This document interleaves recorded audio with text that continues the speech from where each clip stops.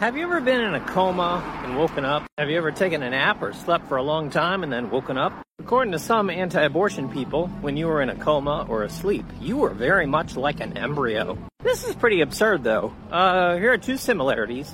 You were alive biologically, and you're biologically human. That's about where the similarities end, though. So what are the differences here?